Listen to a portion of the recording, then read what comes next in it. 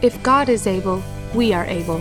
Welcome to the One Cause Church podcast with Pastor Eric Holler. All right, praise God. I want to ask you one more time to stand together, and I want us to read. We started last week in the book of Psalm, chapter 91, and we've just been walking through this chapter together. A marvelous, marvelous chapter, and we'll be getting into part 2 today. But I want us to all stand and read as we did last week, and we're going to read this scripture together. It's 16 verses. So as Michael brings this up on the screen, we're going to start reading. Ready? Read. He who dwells in the secret place of the Most High shall abide under the shadow of the Almighty. I will say of the Lord, He is my refuge and my fortress, my God, in Him I will trust. Surely He shall deliver you from the snare of the fowler and from the perilous pestilence. He shall cover you with His feathers, and under His wings you shall take refuge. His truth shall be your shield and buckler. You shall not be afraid of the terror by night, nor of the arrow that flies by day, nor of the pestilence that walks in darkness, nor of the destruction that lays waste at noonday. 1,000 may fall at your side, and 10,000 at your right hand, but it shall not come near you. Only with your eyes shall you look and see the reward of the wicked. Because you have made the Lord, who is my refuge, even the Most High, your dwelling place, no evil shall befall you, nor shall any plague come near your dwelling. For He shall give His angels charge over you to keep you in all your ways.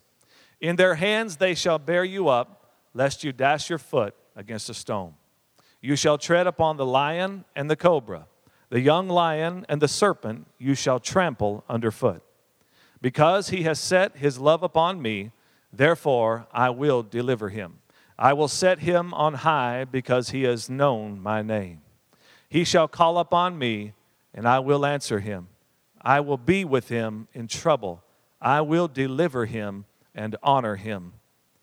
With long life I will satisfy him and show him my salvation. Now, Father, we thank you for the reading of this word today. We thank you, Lord, for the power that is in your word. It is life to those who find it and health to all of their flesh. We thank you, Lord, that your word is living and powerful, and we receive it now. We open our ears, we open our hearts, and we say, let your word, the seed of your word, take deep root in our lives so that we can live the reality of its fruit. In the name of Jesus, I thank you now, God. In Jesus' name, amen. Amen. You may be seated. Last week, we opened up this chapter. I titled this sermon, Psalm 91, it's divine, because we have 10 D words that we're going to be looking over. And last week, I'm going to give you just a little recap, and then we'll get into some new stuff today. But he who dwells in the secret place of the Most High shall abide under the shadow of the Almighty. It speaks of dwelling, of course, and your dwelling place today. This is something that David didn't have, but you have today, and that is your dwelling place today is Christ.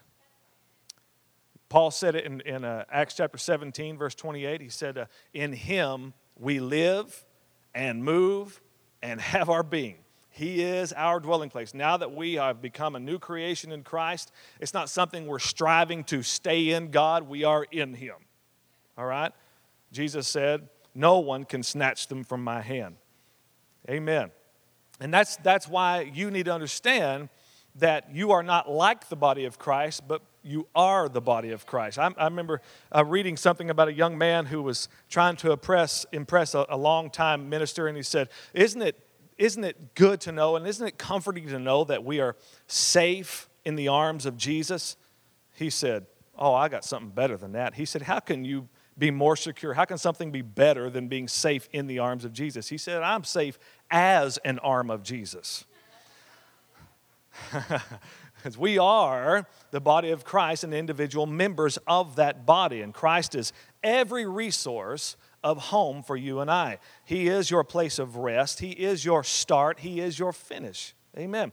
So, and then verse 2 says, I will say of the Lord. And last week I talked about this next thing, Declaration. What are you saying of the Lord, particularly when you find yourself in trouble? It's important that we continue to remember that what we believe, who we believe God is, will ultimately determine what we believe He can and will do.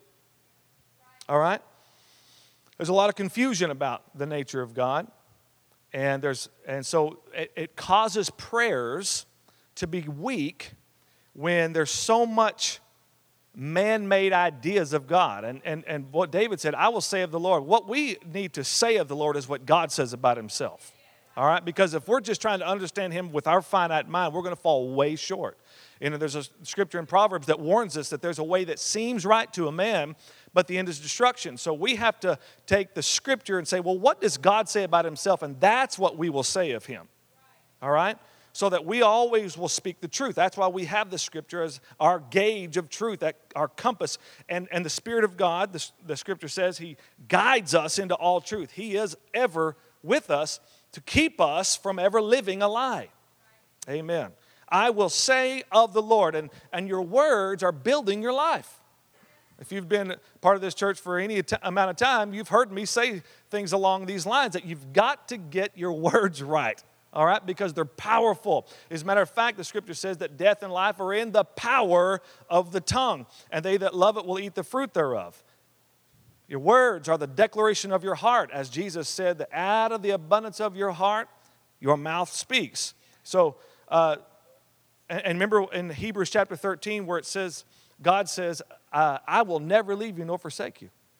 And then the writer of Hebrews says, so that we may boldly say, since He has said that, I will boldly say, the Lord is my helper. I will not fear. What can man do to me? Amen?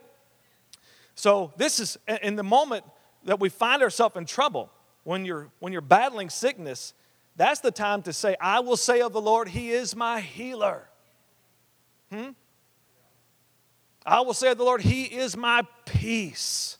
He is my joy. He is my reward. He is my help. Deuteronomy chapter 19 and verse 15. I want to read this verse of scripture to you. It says, one witness shall not rise against a man concerning any iniquity or sin that he commits. And then we know this next part. It was established here in Deuteronomy. This is the law concerning witnesses. By the mouths of 2 or 3 witnesses, every matter shall be established. One witness shall not rise against a man concerning any iniquity or any sin that he commits. By the mouths of 2 or 3 witnesses, the matter shall be established. Jesus later on referenced this verse of Scripture, and even Paul himself referenced this Scripture as well. So this is a precedent-setting moment. Oh, this is so good. Because we all need to understand how our God is. Our God is one, and yet He is 3. Father, Son, and Holy Spirit. And I've talked to you about the line of authority even in the Godhead itself. Jesus said, I do not speak on my own authority. I say whatever the Father tells me to say. And then Jesus said, there's coming one, the helper, the comforter, the Spirit of God. He's going to come, and He's not going to speak on His own authority. He's going to take of mine and deliver it to you. So it says that He will say what He hears, as a matter of fact, over in John chapter 16. So it's interesting that even in the Godhead, there's this submission concerning His own word, that the Father declares to the Son declares to the Spirit. And so the moment the word leaves the Godhead, this is so powerful, the moment the word leaves the Godhead, it's an established word, because in the mouths of 2 or 3 witnesses, the word is established. That's why David could say in Psalm 119, verse 89, forever, O Lord, your word is settled where? In heaven.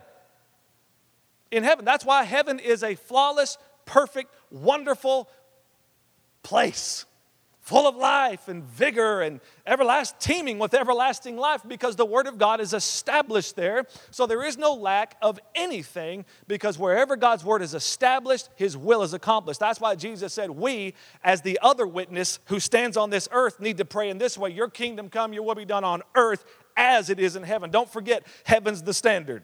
So what is going on in earth that is in direct contrast to heaven, we can know and be sure that that's not God's will, because God's will is what is happening in heaven. So we have a responsibility as His children in the earth, as His body in the earth, to get His will accomplished here and now. That's why you have to believe and know who God really is. There's a lot of people that think that everything that happens by God's sovereign will. That can't be true. Because heaven and earth, there's a lot of contrast there. And a kingdom divided against itself will not stand. Hey, we got to remember there's a devil out there who comes to steal, kill, and destroy. Let's give him his due credit and give God his due credit. James said, don't make the mistake. Don't err.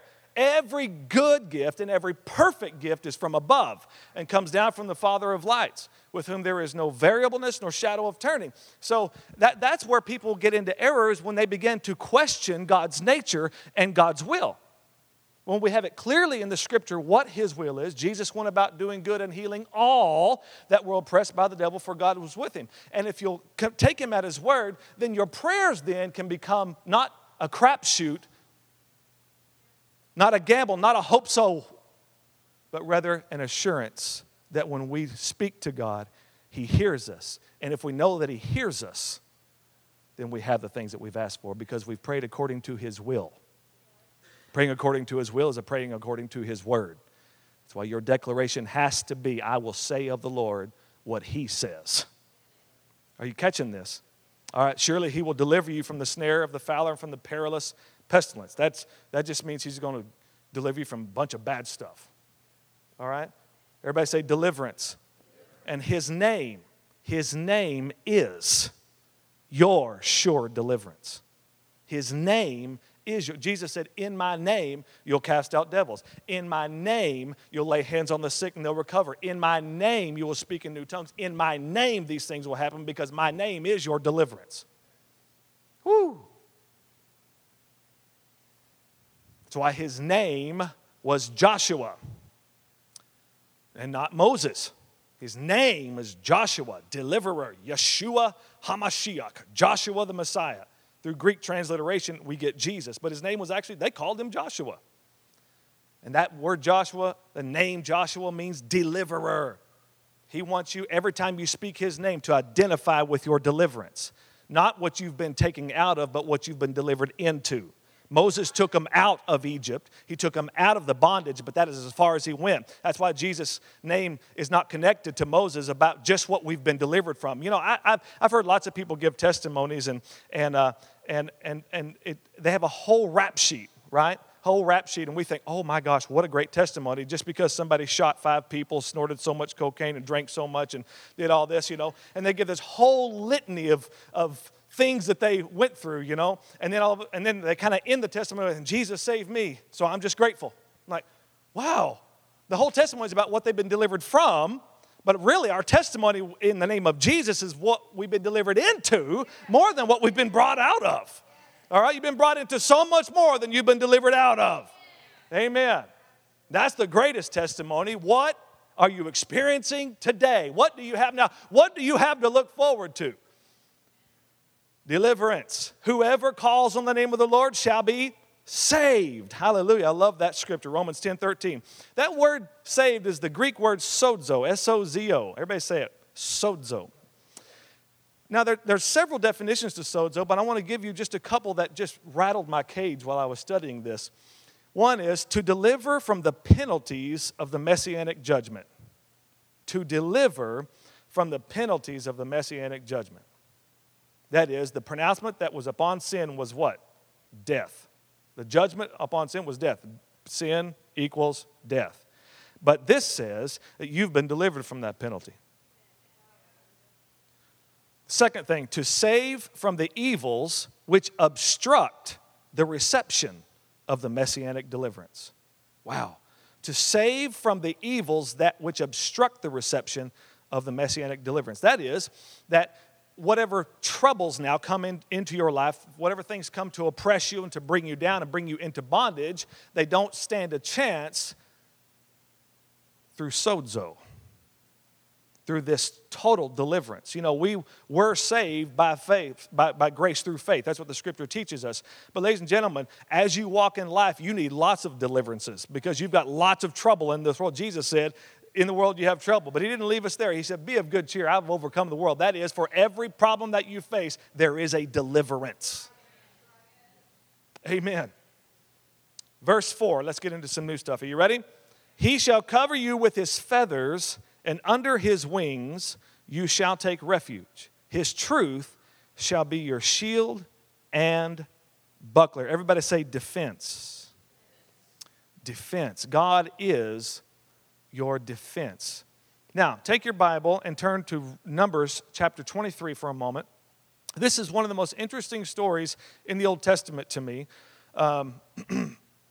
Numbers, now while you're turning there, I want to give you just a couple of chapters before some events that took place leading up to this, all right? In Numbers chapter 20, Moses made a huge mistake. Huge mistake. As a matter of fact, it cost him his ministry. It cost him going further with the children of Israel. As a matter of fact, because of what he did, God said, you cannot go into the promised land with the children of Israel. Now you think about what a great man Moses was and the things that he had done up to this point. This is the guy who stretched his stick out over the water and the sea parted. They walked on dry ground. I mean, God did extraordinary things for this man, except right here he makes a critical mistake that goes against the plan of God. The children of Israel were thirsty.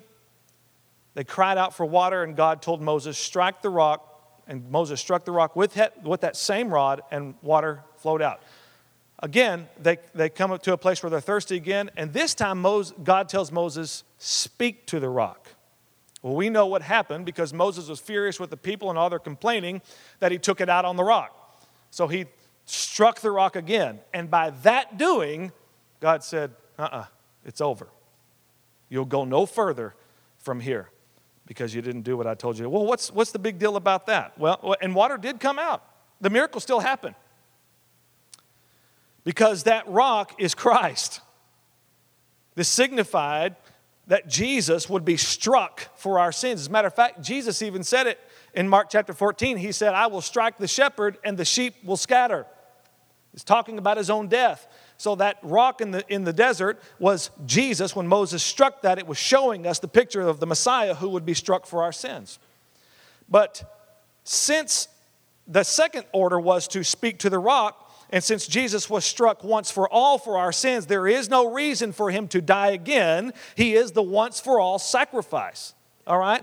And so Moses doing that, Moses continuing to do that, then sullied, if you would, God's plan and God's picture for Christ to speak to the rock. Because now, once Christ has been struck for our sins, what he did was opened up us a way straight to the throne of grace that we may speak to him now. Hallelujah. That we can boldly approach the throne of grace and obtain mercy and find grace to help in time of need. Amen. This signifies Jesus as our high priest of our confession. All right? So Moses wasn't getting it, but God was upset about that because it had to do with his son and us being able to see his son through this process in the desert. Because let's just remember today, this is all about Jesus. This whole thing, this whole book is all about him. We see him throughout all the scripture. This whole story is about a father and a son, and we get to get in on it. That's powerful. And then Numbers chapter 21, and that all happened in 20 when Moses struck the rock and then God pronounced it over. And then the Lord, I'm going to read a couple of verses, Numbers 21, 8 through 9. Then the Lord said to Moses, make a fiery serpent and set it on a pole. Now, the reason this happened was because just earlier in this chapter, the children of Israel started complaining again.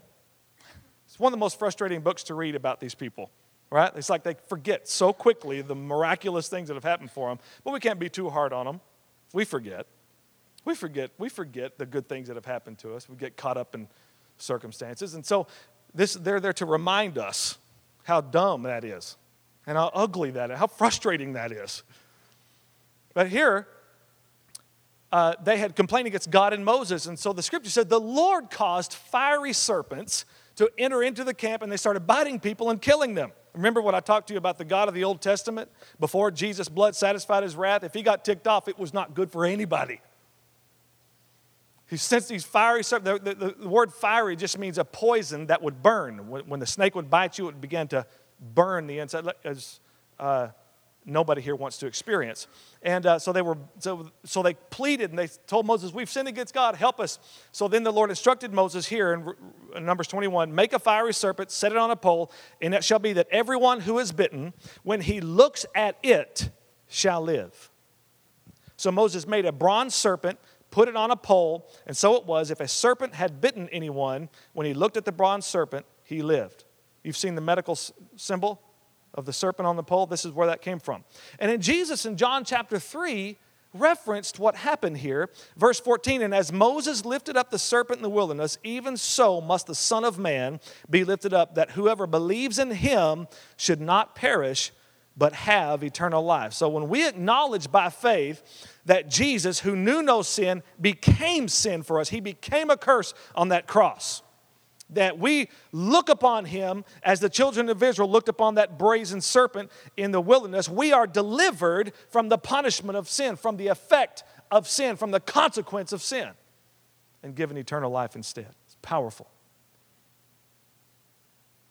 So there's some trouble happening here, and God is always faithful, but Moses has sinned against God, the children of Israel sinned against God, and now we come over to chapter 23. I know we're talking about deliverance. Just so you know, not deliverance, defense, I'm sorry. Thank you, Candace. She knows what I'm talking about. I apparently don't know. But there was a man by the name of Balak, and he was the king of the Moabites. And Israel had encamped against Moab because they were on their way to the promised land, and they were conquering nations as they went. Moab realized they're next on the list, and so they're freaking out.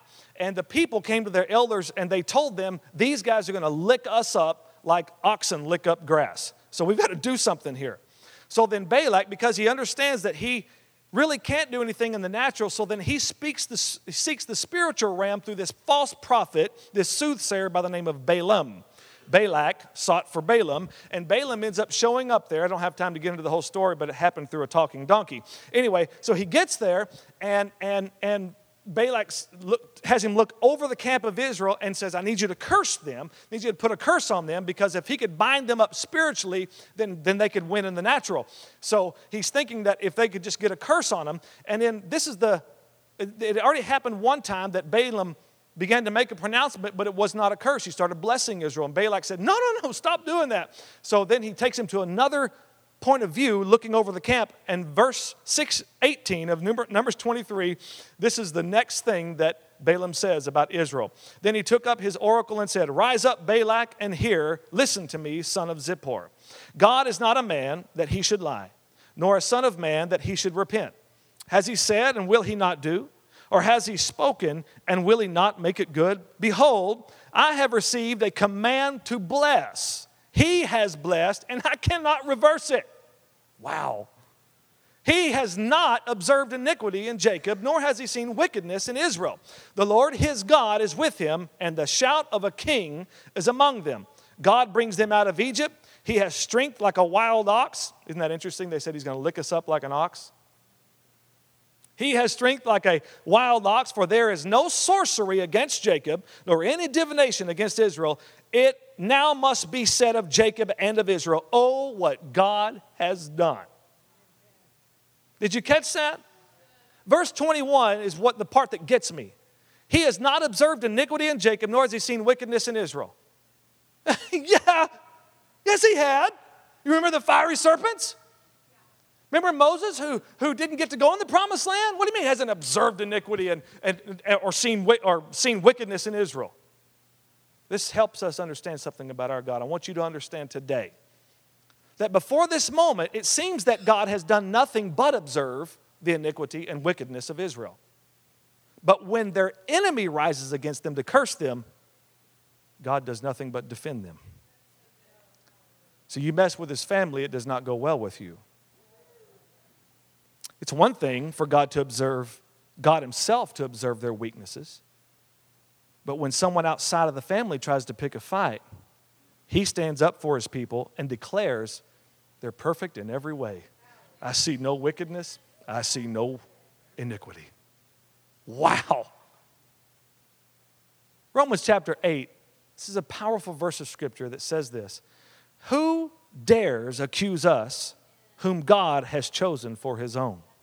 No one, for God himself has given us right standing with himself. Who then will condemn us? No one. For Christ Jesus died for us and was raised to life for us, and he is sitting in the place of honor at God's right hand, pleading for us. Hallelujah. Jesus himself is praying for you right now, interceding for you right now, so that there's no cause of accusation.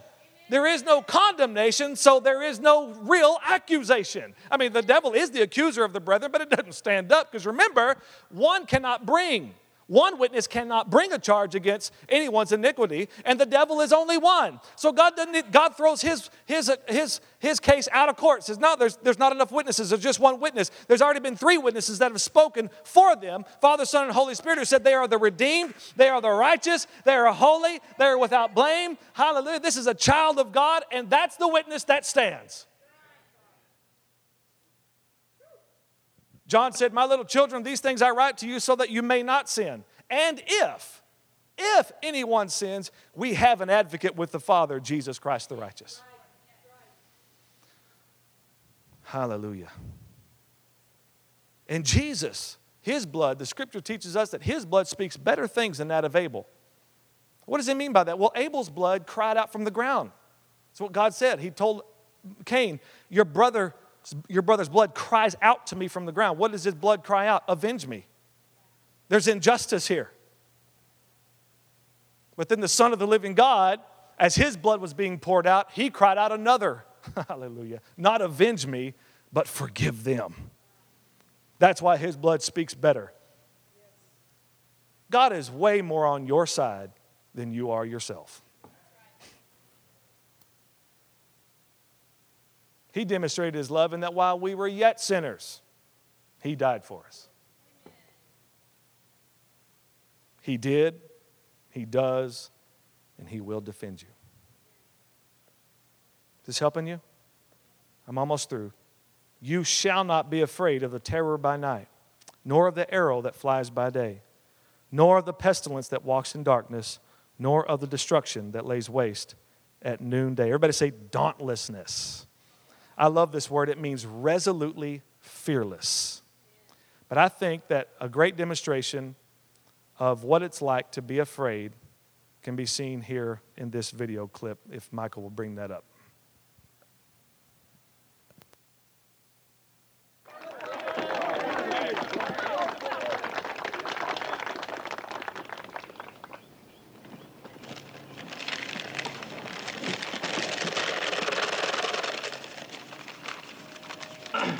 Thank you, Mayor and fellow Rachelanians.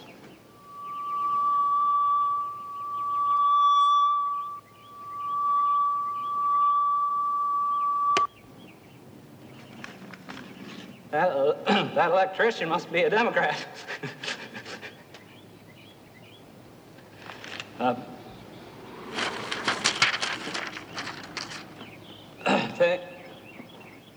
Thank you, Mayor and fellow Rachelanians. I'm proud to be here today. Attaboy, Luther! When I was asked to be guest speaker at this luncheon, I asked myself this: who are you, Luther Haggs, to be a guest speaker at this luncheon? I thought about my answer about being a guest speaker for a long time. Well, what is a guest speaker? Let me clarify this. I have been called brave. What is brave? Let me clarify this. Of course, we all know that it is short for bravery. That goes without even being said. But it is also a symbol of another thing. It is a symbol of doing one's duty no matter what is scaring him personally. Attaboy, Luther! Take your World War II. There were many heroes in World War II. What were your heroes?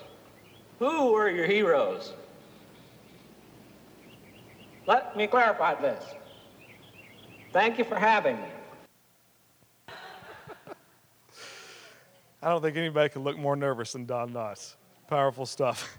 This verse tells us that when David makes this declaration, you shall not be afraid. That what he's saying is you're not looking forward to anything evil happening to you. Because it's out there. Calamity's out there. But you don't look forward to that. You take this place of, I will not be afraid. Proverbs 15 and verse 15 says this, all the days of the desponding and afflicted are made evil by anxious thoughts and forebodings. Wow. Let's bring up, if you can bring up the amplified version of that. All the days of the desponding and afflicted are made evil by anxious thoughts and forebodings. But he who has a glad heart has a continual feast regardless of circumstances. The word forebode means to have a strong inner feeling or notion of a future misfortune, evil, or catastrophe. What an awful trap to be caught in, huh? The relentlessness of fear. Many times people are trapped in foreboding because they've had personal bad experiences. So they only expect, when's the next bad thing going to happen? Right? It's only a matter of time. All good things must come to an end. Right? Because bad experiences taught them that. Or maybe they were raised in a negative atmosphere. Well, nothing was going to turn out right. They heard mom and dad always talk about the doom and gloom of the future. Right? Nothing was going to work out right. This always happens to us. Why can't we catch a break? Or they were abused, or they were rejected, or they endured some kind of tragedy. So then they just kind of simply brace themselves and wait for the next bad thing. And the scripture says that they endure this evil because of anxious thoughts and because of foreboding. Wow. You shall not be afraid. I want you to say this with me. I shall not be afraid. Yeah, there's trouble out there, and there's a lot of it.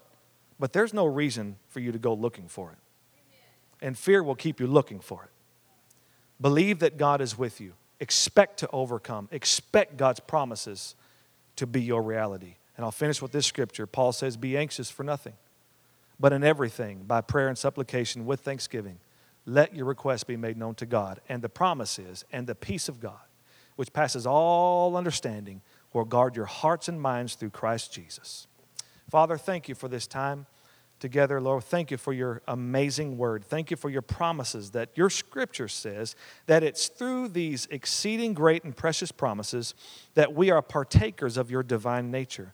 And we escape the corruption that is in the world through lust. That is, by your promises, we live godly lives. We live the God-designed, God-purposed, God-planned kind of life. Jesus, you said, I came that you may have life and have it to the full. And we thank you, Lord, for the promises in your scripture that, God, you are our defense. And because you are our defense, we can truly be dauntless, even in fear-producing circumstances. Lord, you showed us by example many times when the disciples found themselves in a situation where there was fear. You said, take courage. Right in the middle of fear, right in that place, there's also courage to be had. And I pray, God, that your people would be courageous in the Lord, strong in the Lord and in the power of his might, because it is God who has not given us a spirit of fear, but of power and of love and of a sound mind. We thank you for this amazing gospel that has delivered us from the tyranny of sin and death. And that gospel is Christ died for our sins, and he was buried, and he rose again the third day, according to the scriptures. And whoever believes on him will receive everlasting life. And Father God, I thank you that as we receive grace by faith, so we walk by faith, so that we can stand in grace every day of our lives. I thank you for your blessing on your people today. As they go from here, God, they go in victory. They go in victory because God is on their side. In Jesus' name, amen and amen. Praise Praise God. I love you guys very much. Thanks for listening to our podcast. We want to invite you to join us in service Sundays at 9:30 a.m., 11 a.m., or 1 p.m., and Wednesdays at 7 p.m. Please visit onecausechurch.com for location and events. You can also like us on Facebook and follow us on Twitter and Instagram at One Cause Church. If you'd like to partner with our ministry, you can now donate securely online. Just click on the link located on the front page of our website at onecausechurch.com.